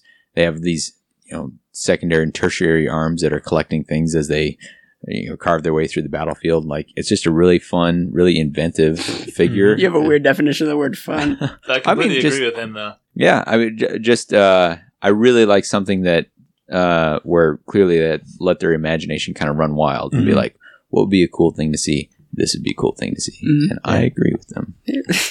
Yep. On the same page. Yeah. Paul, give me your second favorite. Well, I also really like the Mortek Crawler. Okay. Like, just the background, the idea behind it. That it's basically this just huge catapult that has a centipede's worth of legs. Sure. That allows it to be a stable firing platform even while it's moving. Well, I'll tell you what I like about this as well, is that it talks about the individual crew members and how they have specialties, and they've been like formed for those specialties, and they're performing these tasks, which, like, you can look at that model and say, these are not just undead, automatons. They have, like, you can just look at that figure and say, this guy has free will. He's a spotter. He's up high. Yep. Like, I love it. Like, it communicates so much about the army. They've done a really good job with it. Well, and the other thing is that it looks almost like something that the Grots would make, right? It's got a freaking wheel on it. It's got a ton of, like, it was like, if you took a bunch of squigs and you tied them to a thing and make them move forward, but it has this, like, graceful elegance to it. And like you said, you can see every figure and what that figure is doing and how that figure is performing their duty on the miniature. Like this, I know... Duty. I know that Catacross really tells the story of the general, but I feel like the Mortek Crawler really tells the story of the army. You can deduce what the whole army is supposed to be from this one miniature, as far as I'm concerned. It doesn't seem coincidental that anything was placed there. There's a lot of thought put into the design of this. And it just looks super cool as far as I'm concerned. So, well, and there's been not none, but like it's rare to have like a war machine in AOS. Like, they don't make a lot of war machines anymore. Again, not none, just not a lot of them. So it's cool to see another war machine getting created, and like a unique creative way to create one. That's legit. Can I tell you guys my favorite one? Only if you speak off mic. I think I'm into the Necropolis Stalkers, and so what these dudes are like they're like giant constructs, bigger than your average bear. I mean, dude. So what they have is they've got 4 arms, like the Immortus guard. So they're sort of a dual kit there. But these guys have basically they're the attack giant constructs. They've got big giant blades, and they're holding them in 2 of their arms. That's how big these blades are. But I think what's cool about them is the fact that they're 4-headed to sort of represent the idea that they are made up of a bunch of different souls. And I think we've alluded, or we've talked generally about the idea that we're funneling souls into these creatures, but these folks really embody the idea that we're mixing and matching. We're trying to optimize the soul composition of these folks. And not just the souls, but the body, right? Yeah, because it's creating this body. It's 4 arms, 2 legs. Like, it just doesn't exist otherwise, as far as we're aware.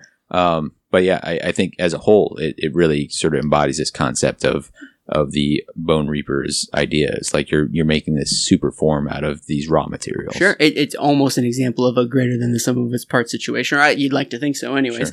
Sure. And so what we don't necessarily get from this Battletome, but I think we've gotten from another story that I'm going to talk about later, but like just the balance of what it takes to have a bunch of souls, very capable, maybe very powerful souls, very just the idea that they are in perfect balance and being utilized in different ways, all in a singular form, but taking advantage of what they know. Yeah. It's the beauty of sort of that art form of like combining, not to overstate it, I guess that's maybe exaggerating a little bit, but the art form of combining these different components and making something better out of it. And so they are weapon masters. They are a sight to be seen on the battlefield, and they can utilize different tactics and styles and et cetera, et cetera.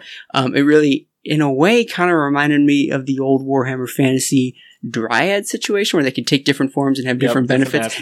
Not that they've done it a few other times for different models, I think, since then, but I was always a Wood Elf player, so that always struck with me. So it's, I mean, in no way related, but the end result is the same, that they have different, specialties, and they can take different, styles, which I think is really legit. And like I said, it is no better. It's exemplified in no better way than it with these stalkers, that soul combining, that joining. And I think it's really, really, really cool. All right. So those are some of the units. We spent a lot of time talking about the special characters, the big ones, in the army, but not quite all of them.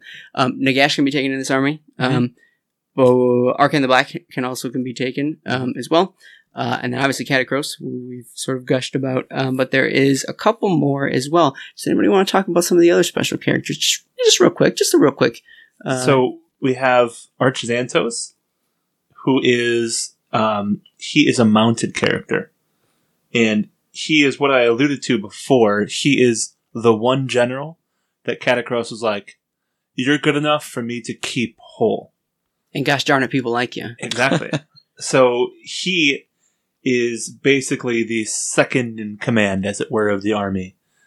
He sends him out to do all these things on his own, and he has not failed, obviously, right? Like, he hasn't been broken down to his constituent parts, so he is the loyal right hand of Catacross. Which... Let's not forget, I mean, we'll gloss over the fact that he's kind of the xenophobic, anti-life, he wants to kill all the living in Shyish. I mean, that's fine. It's just a minor. We won't hold it against him. So he's from Shyish, right? And he was there in his afterlife, and then these human tribes come in, and he's just like, "This is our realm. This is our place," right? And they come in and they mess everything up. So it is more of this disorder, right? Like, there is a way that things work, and to him, this is a disorder of what's going on. And so it is not necessarily that they are different. It is that they are not the same, right? He says the realm of the dead should be for the dead, which is, I think, actually a really interesting perspective for a place where you can live in eternity. So the thing about his character that strikes me as interesting is actually that he takes this idea that the realm of the dead is for the dead, but then flips it on his head and says, but I can tell you how to live that death. Right? That's where he becomes this kind of terrible character where he's willing to do anything to maintain the realm of death. Even if it means that he's ruining other people's afterlives for that purpose. Yeah. It talks about him in his mortal life as an assassin mortician, which is a weird duality. Yeah. What's a mortician in this situation? Like, he's so he funeral has, home guy? Like, what? Well, he has some responsibility for preparing the dead for their transition. Oh, and he buries so he'd kill him. He would he'd find his living target, kill that target, but then he would have some obligation where okay, I'm gonna provide this now dead target of my assassination with a dignified burial. So it'd be a lot of hard labor, and he would sew up the body, sew up the wounds that it had received and that sort of thing. So it was this cool reverence for okay, I've killed you, but I still have this respect for you. And he's actually ends up he's become so extreme that he's lost this, which I was a little bummed out when I got to that last paragraph. I was like, this guy was more interesting when he had that duality pulling him in two different directions. So. Well, and it makes it, he had two focuses of his personality, and he lost the one, and the other one became hypersensitive. He became hyper focused on. There's not enough room for two interests. Yeah. Well, the interesting thing is that Nagash trusts Catacross, right, to lead these Ossiarch Bonereapers. Me too. But Catacross trusted this guy, right, this Cavalos Xantos, to lead his armies for him. But Nagash is like, I'm noping out of there, right? No, I only can have Catacross. He's my only guy. So Nagash could have had all of the Bonereapers this entire time, but instead he's chosen to bury them because the one guy that he thought was the right guy wasn't there. But then we move on to Vok Mortarion. The master of the bone tithe. You've got a bone tithe. You got all these bones coming in. You got all the bones coming out. You've got accounts receivable, accounts payable. How are you going to keep track of all this? You need somebody to head up this department, and so you do. You've got this Vok Mortarion. So what he does is he's almost in a sense outside the hierarchy. I mean, he's still part of it, but like he has special dispensation from Nagash, to do his thing. And so he basically runs the show. Like, he can't be everywhere, obviously. He sends the Bonereapers out as sort of his emissaries to like do the collecting and stuff like that. But like, he goes out himself. He's the emissary. Every single time. I think that's basically it. I mean, he just makes people coughing it up all over the place. You just want. How long were you holding on to that one? A little bit. You monster, jeez Louise. But yeah, so he's walking around. He's got a big old coffin on his, coffin on his back. Why? Why is that necessary, dude? Just set it down. Like, you don't have to hold that thing. But he's in charge of the bone tithe. He's also the special character that comes in the Feast of Bones set. So for a stretch of time there, he in this city of Shyish, he was butting heads against a bunch of ogres. But that's a different book, and we don't have to talk about it here. So the one thing I noticed about this guy that I appreciated, dating all the way back to, I think it really came to the fore during the end times. It felt like the first place that I really saw death aligned in opposition to Nurgle specifically. Death being this stagnation, everything is become like this total steady state, versus Nurgle, which is this constant cycle. So you have this tithe master, right? Like, who's keeping careful accounts of all that goes. Well, Nurgle has the spoilpox scrivener who keep tracks of the diseases and how many people have did it. Like, that's been something that's kind of been carried along in Nurgle. So that is again like two sides of the same coin that we saw earlier, but this time it's chaos and death, right? So I noticed that sort of relationship there. Yeah, and it's very rare to see the non-order factions sort of not arrayed against each other, but like compared and contrasted against each other. And so like any example of that, I think is fun to see. And like there should be plenty of them. There's no reason why they can't be contrasted against each other. Yeah. So handful of special characters if you're going to consider Arcan and Nagash part of that. So it's nice to see. It's nice to add these sort of specific perspectives isn't the word, but sort of touchstones to the army that we're dealing with. In an army that should be chock full of, different personalities, because again, in Death, despite being in Death, this is not a mindless, faceless army. So I imagine we'll see more in the future as well. Speaking of uniqueness, it turns out, like any good new army, it has its fair share of sub-factions as well, with their own unique traits and ways of doing business. Did you guys have any favorite sub-factions? You better. Lord help me. I did. I'm going to collect a tithe from you of cool sub-factions. So I really like the Null Myriad. And for me, a term that I just may not have been paying attention to, but the Perimeter Inimical. This might have been the first time I've seen it. I can't remember. I agree. Yeah. So Paul talked about them earlier and got me nervous because I thought I was going to say too much about them. But this was the Legion that was created, and they're one of the first created, and it was this quirk of how they were created, that they had this resistance to magic. And it meant that they were really good for existing on the very edge of the realm. And in most realms, that's where the chaotic energy is at. Ever since the Necroquake and the creation of the Black Pyramid and the Nadir of Shyish, like that's kind of reversed that for them. But this idea that he needed somebody to protect the edges of his realm while this endless legion of Archon, the Blacks, Death Rattle Warrior is carrying a single grain of grave sand back to form the Black Pyramid. And it talked about them, being resistant to these surges and these crazy, like, primordial monsters that existed at the edge.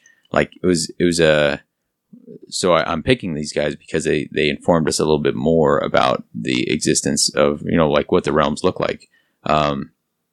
We learned a little bit about it in the Pantheon short story. But ever since the Nadir of Shyish was created, all of a sudden it's not so chaotic at the edge of the realm of Shyish. And so now he's got, now I've got a legion that is specifically made to exist at this perimeter inimical, which exists in all these other realms. I can deploy them there. Mm-hmm. They can exist and fight in that area where other armies are going to have a lot of difficulty.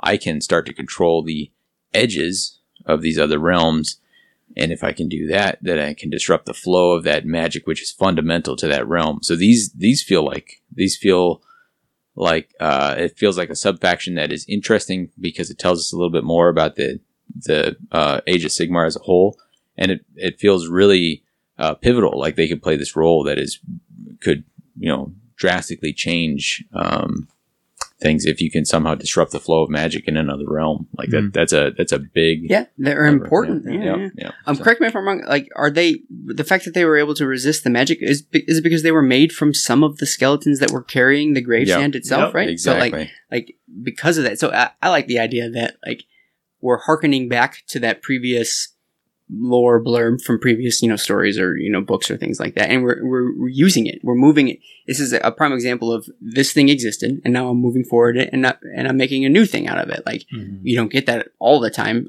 from the stories that we read. And so I would love to see more examples of that, of a thing and then having it evolve into the next thing, which is really cool. Well, and it's a progression of the story of two plans that were happening at the same time with what happens when the plans are done. Mm-hmm. Right, like, because the Nadir is done, so now he's doing this. And they also talked about how Archon took the necromancers that were helping him to make this happen and pulled them apart and made them into the Soul Masons and the Soul Reapers of his Bone Reapers, because Archon has his own legion of Ossiarch Bone Reapers that he is allowed to command because he gave the skeletons from the Nadir of Shyish to the Ossiarch Bone Reapers. And they're like, oh, well, you gave us these guys, which are super cool, and they can resist magic. Well, we'll just give you your own legion, right?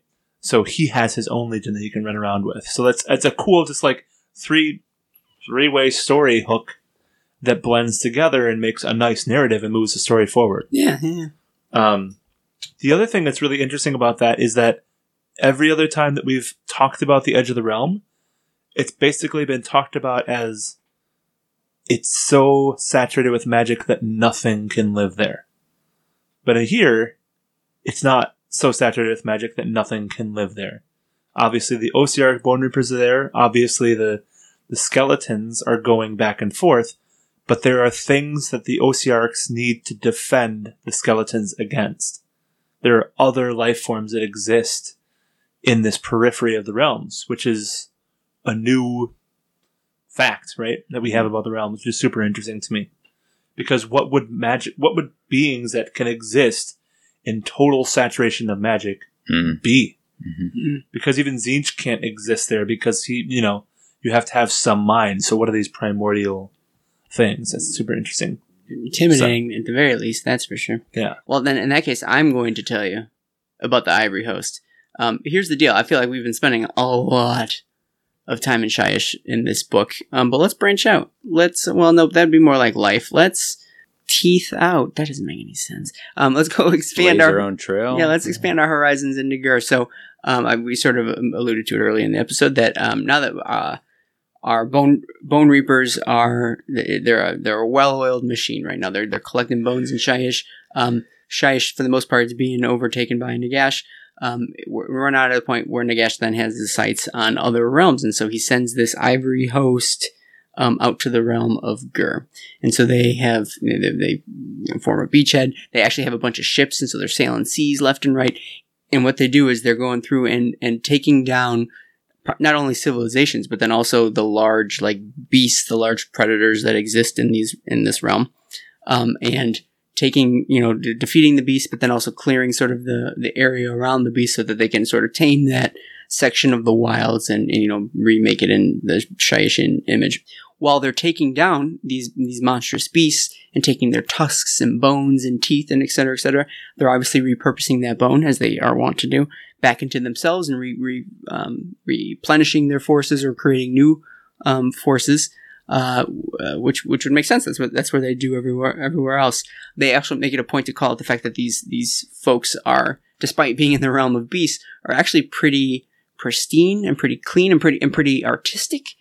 They have a certain level of civilization about them that maybe stands out amongst all the other sub-factions as well. They are very a civilized bunch, bringing sort of civilization to the realm of beasts. However, the most interesting part, if that was boring, let me catch your attention here, is the fact that now that they're bringing in these bestial bones into themselves and taking them into their their physical structure, it turns out that things aren't as civilized as you might expect, and the very like raw, Gurian, I guess is the word, magic or nature of these bones is starting to affect the temperament and personalities of these Bone Reapers. And actually, if things get too hot and heavy, or if like their bones end up getting broken and like the essence gets released from inside them, things go hog wild. And I literally mean hog wild, in that like they go wild like beasts, and they become completely savage and wild and sort of out of control, due to the Gurian nature of the bones that they've been sort of shaping into their bodies. So it's a very Dr. Jekyll and Mr. Hyde situation, which, I mean, how cool is that? Obviously, that's super neat, and I like how they made it a point to incorporate some realm essence into these this force. All the other ones, for the most part, generally are Shayishin, or at least general.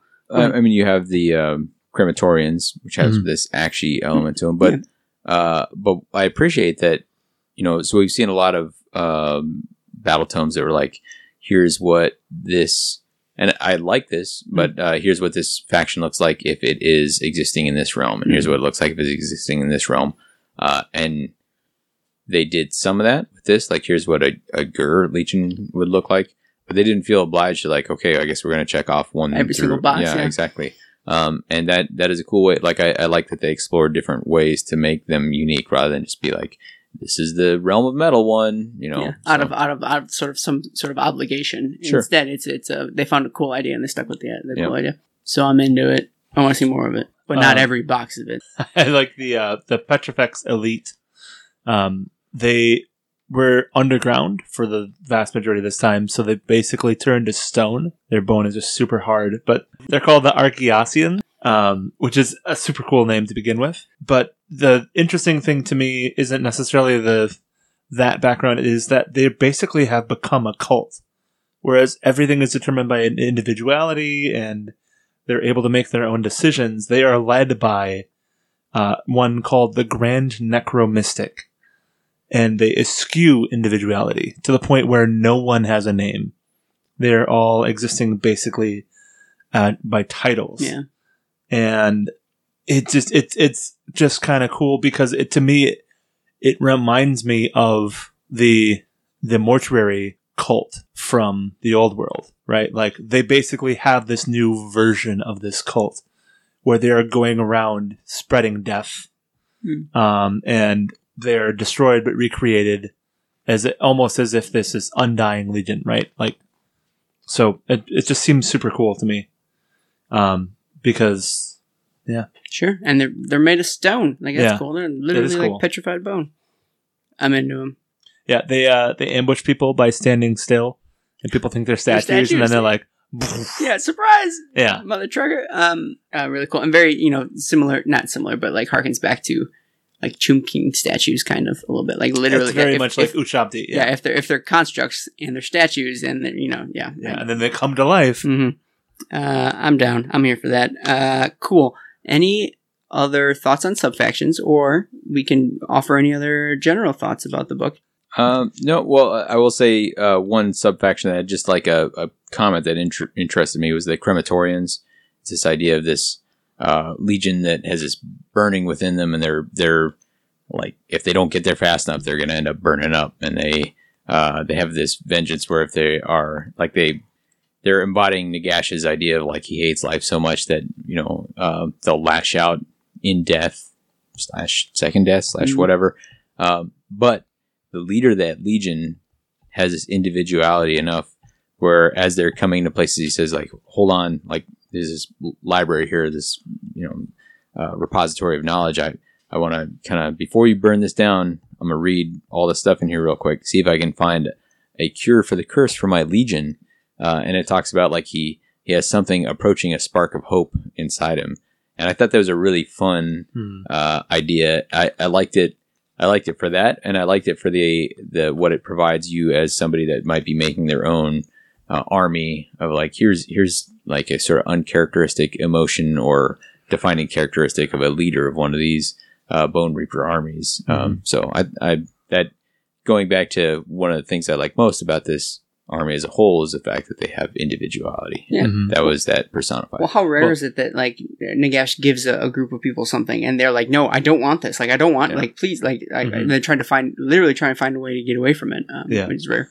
Well, and like his story, right? Like to me, I want to read about that. Like I would love to have a story about him in his life, because the way that these guys are constructed allows them to be individuals and have individual wants and needs, but yet against this like impending doom that they still have to be excellent at what they are called to do. But if they are excellent at what they are called to do, they can continue to have as many like personal quirks as they want to, because they are made up of all these different people, right? Like, they're like, I'm going to take this thing from this thing, and this thing from this thing, and this thing from this thing, and then I'll make the perfect warrior.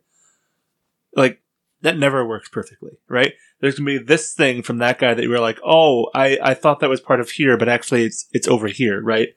And this story illustrates something like, well, nobody intended for him to have this, like, thirst for knowledge, right? That's not what was intended when they built this guy. So flaws make it into the construction of these guys, but they only have one chance. You fail once and you're gone. If you had one shot. opportunity, yeah. You better. Right on. The interesting thing to me too is that we haven't really talked about it that much. We've kind of touched on it, but they have these crystals, these gems that are inside of them, that are really giving them this animating force, right? You really locked onto this a lot more than I did. Like I don't even remember the crystal at all. I'm not saying it doesn't exist. I'm just saying I don't remember much. The only reason I locked onto it was because they made a point of saying, the crematorians actually specifically, I think, say that when their rank and file burn up, the crystals remain, and the rest of them gather these crystals. And these crystals allow the essence of the soldier to be remade. So if you haven't failed, you can gather up these crystals, even if the body is destroyed, and go remake another body and remake that soldier, that warrior, into what they were before.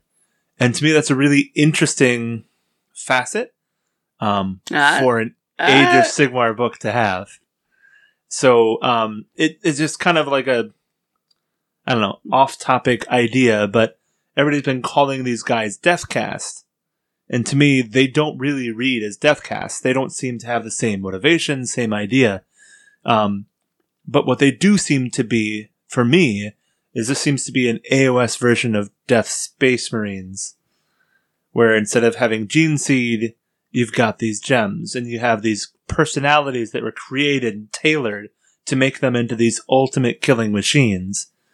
And once the body is destroyed, you can harvest what is the essence of them and remake it again. To the point where one of the legions is just called the 10,000, I think. And they just constantly remake them, but it's the same 10,000. And you're always going to fight the 10,000, and they're just going to always keep coming back. And I think that's where probably these messenger birds, etc., like, allows that to function in a more more complicated network, right? Like you don't have to actually walk all that way. You send the birds, you send like whatever, the travel. So that makes for a really interesting story and hook for me. Sure. I get you. Phylactery gems. Yes. I had to look them up. Very cool. Any other points of interest before we talk about Black Library examples? All right, well, here we go. This is a very new army. It's tricky to find good examples of Black Library books that someone could read if they wanted to find out more about the Ossiarch Bonereapers. There's an obvious answer that I'm going to save for last, but I'm going to ask you guys, or you can bring it up too, if there are any books that we've read or that you've read in the Black Library series that you would recommend reading for folks who have a passing interest in the Ossiarch Bonereapers. So basically, there's not, like you said, there's not a lot out there. If you want to get some of the, so both Nagash and Arkan the Black are elements of this. You know, they exist in this book. They can be in here with the relevant keywords or whatever. A good book that talks about the interaction between those two, about this idea of Nagash having these long-standing plans and how he exists in multiple places at once, is Soul Wars, a book that we tried to cover, and third time was not the charm. And one of my favorite like AOS books, which is such a shame. One of my favorite characters. Anyway, totally agree. But that is I'd call it a background book if you wanted to kind of bulk out your background on this faction. Sure. All right, well then get ready for my sweet suggestions. It's almost like we saved it for you. I called dibs on it. Along the same lines to what Dave is saying in terms of getting some background on Death and Nagash as a whole. Man, Josh Reynolds does a really good job here. So he wrote Soul Wars, but then he also wrote the treatise on Nagash, literally the title of the book, Nagash, Undying King. And I think that's another example of getting some perspective on how Nagash operates. Less about like sort of his big plans, but maybe how he interacts with his Mortarchs. And I would like to think that maybe it would inform some of the relationship possibly between him and it catches him at one of his low points, right? Like a lot of the book he's at is one of his low points as an existence. Like, yeah.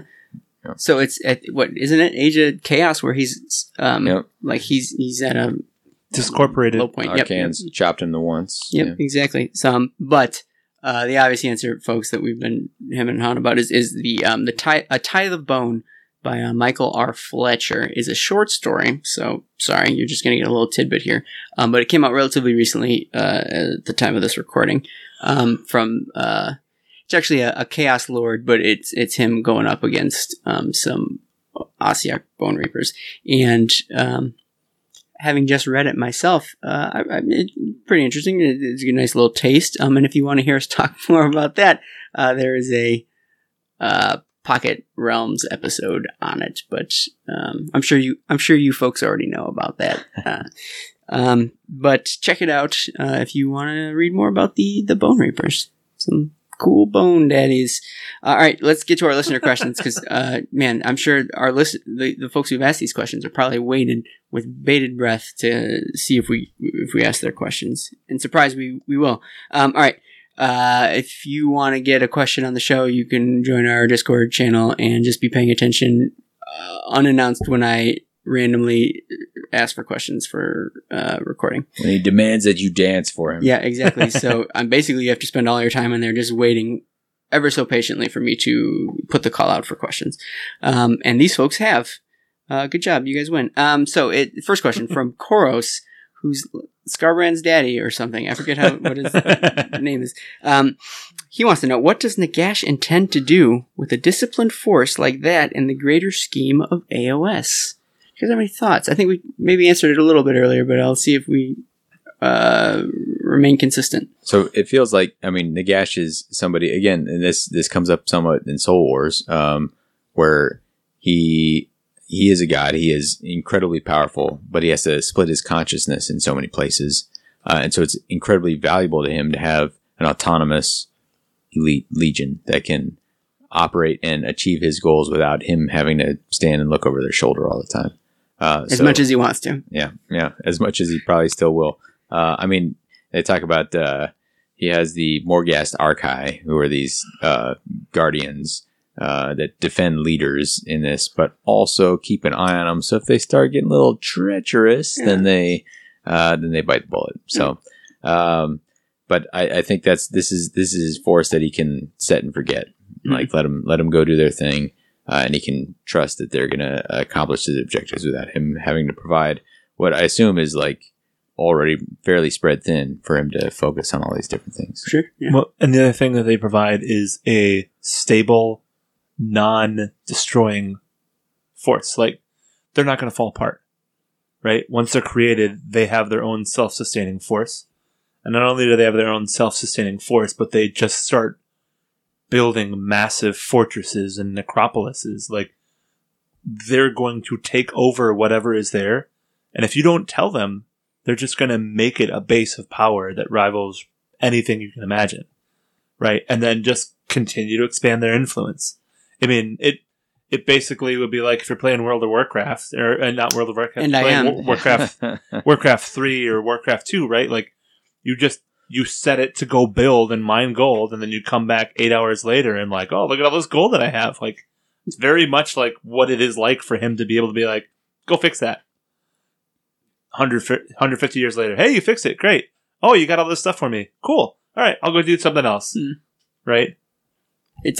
You're not playing a very capable opponent if you can come back eight hours later and you're just mining gold. No, I get it. These folks are not only the conquerors, but they're the builders. They're like Nighthaunt is very much a destructive force. You're not going to get anything like substantial out of the Nighthaunt. Whereas these folks they're gonna expand. They're gonna create the empire that Nagash so sorely wants. He's not just trying to destroy other civilizations, but he wants to create his own. And so like this is the mechanism by which he will do so. It's my take. Tomb King Tristan. Oh, sad. Does it, because these aren't Tomb Kings is what I'm saying. Does it make mention of the rebels in the text? You notice that on the death chart. He's talking about, I think, the Shattered. The Para. So I think we covered them a little bit, or what was in the book. I think we chatted about. But he also wants to know: are there any juicy bits about lower level characters in the book?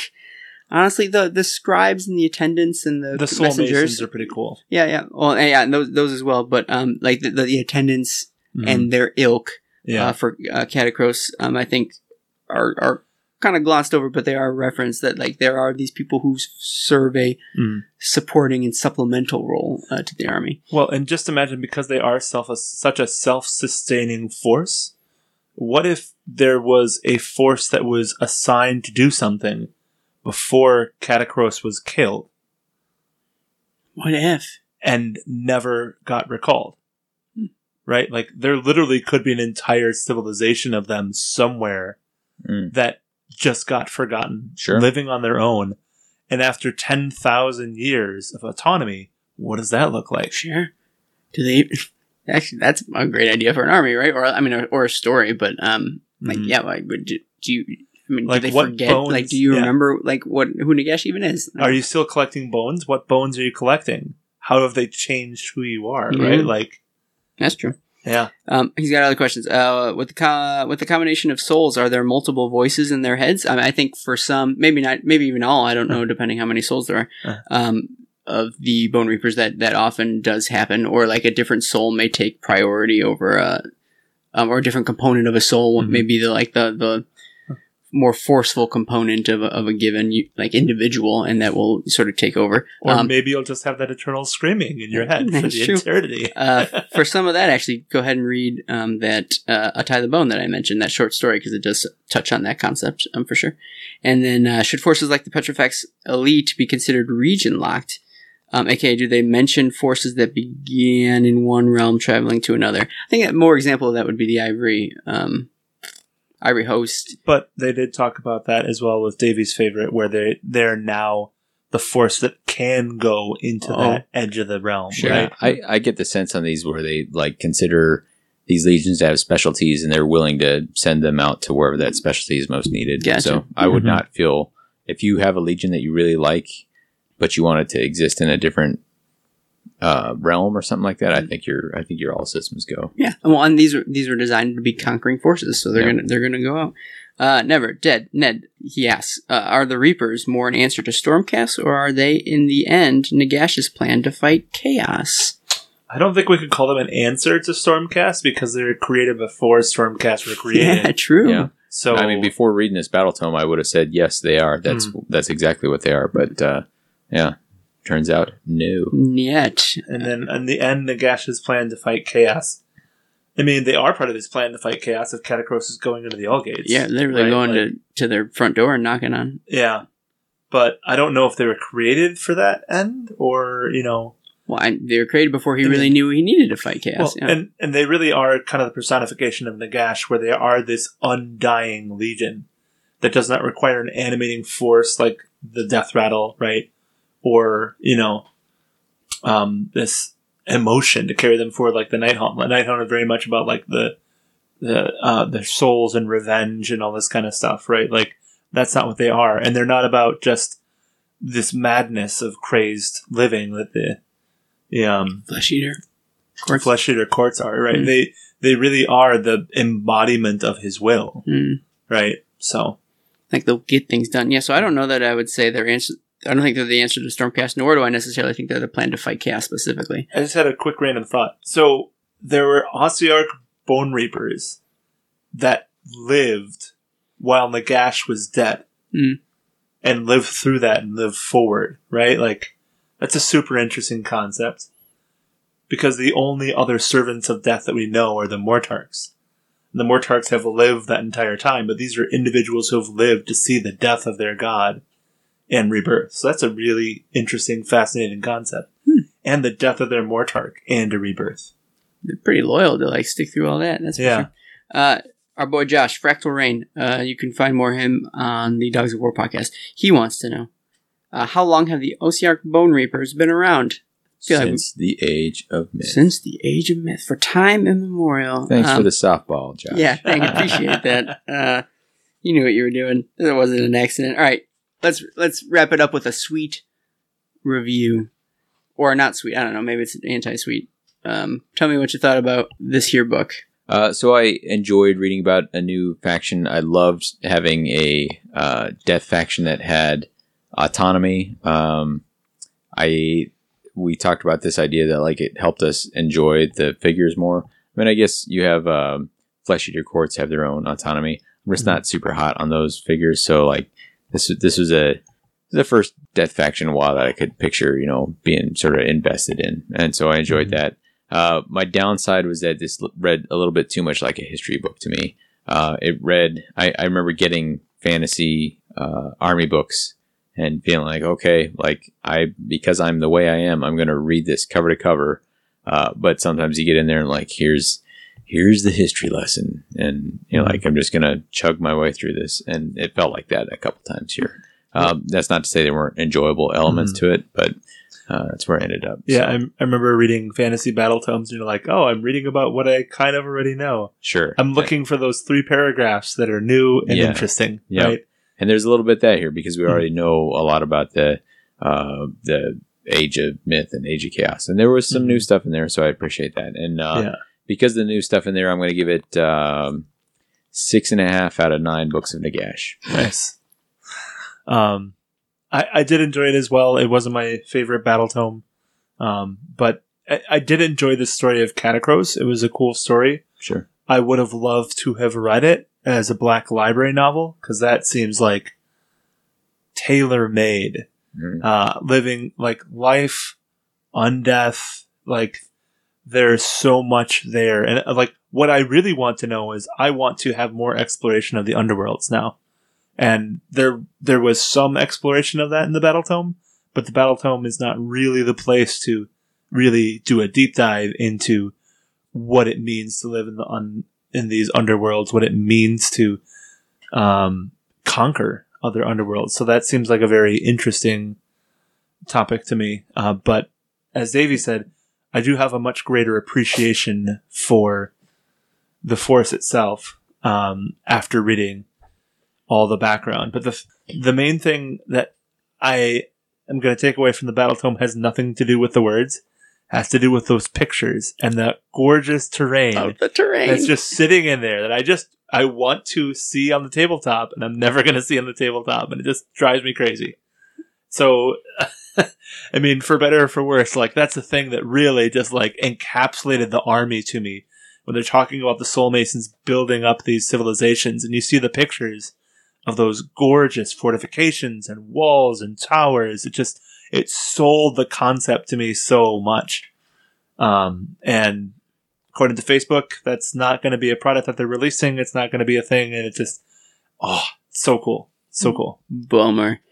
From my perspective, honestly, man, whenever I'm reading a book that I'm not super stoked on, having these conversations makes me like it so much more. So honestly, anybody who reads Battletome who's listening, I recommend you start a podcast to review Battletomes, and then all of a sudden you'll start enjoying them a lot more. Because it just tugs out all sorts of stuff that I hadn't really noticed.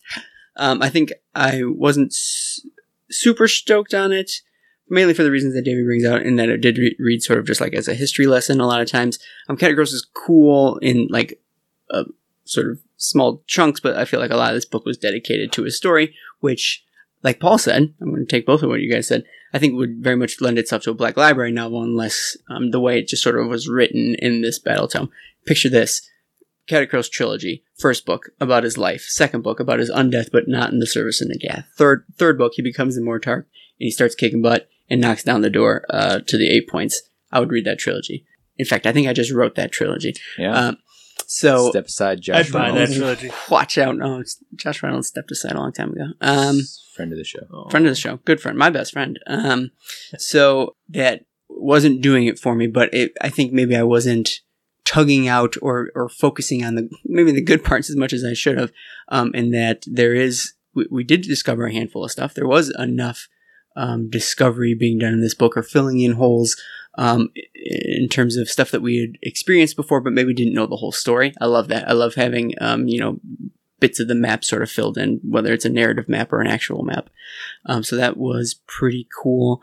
And I don't know if I'll cut out what I said before, so I'll say it again here, but I like what this book sort of offers to the future. Like, this is a good foundational book, and hopefully it will make it a point where we can build off it. And I think this is a great starting point for what can be a pretty expansive and very interesting army, 5, 10, 15 years down the line. So I think it's a good place to start.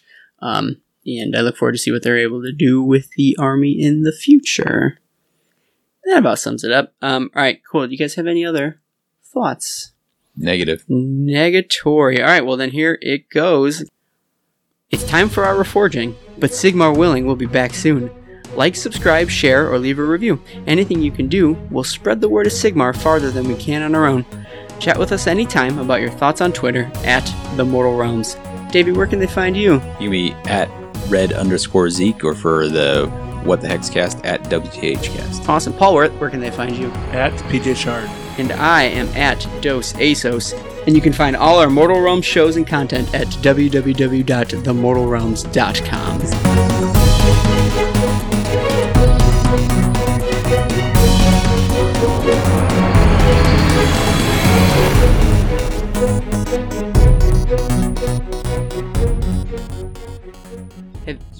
Did you see our new 4th podcast member? I did. Speaking of new important things in people's lives. That's more important than mine. I just know you're never going to leave me. I was going to say, you're so lucky you found me. Your allies through the...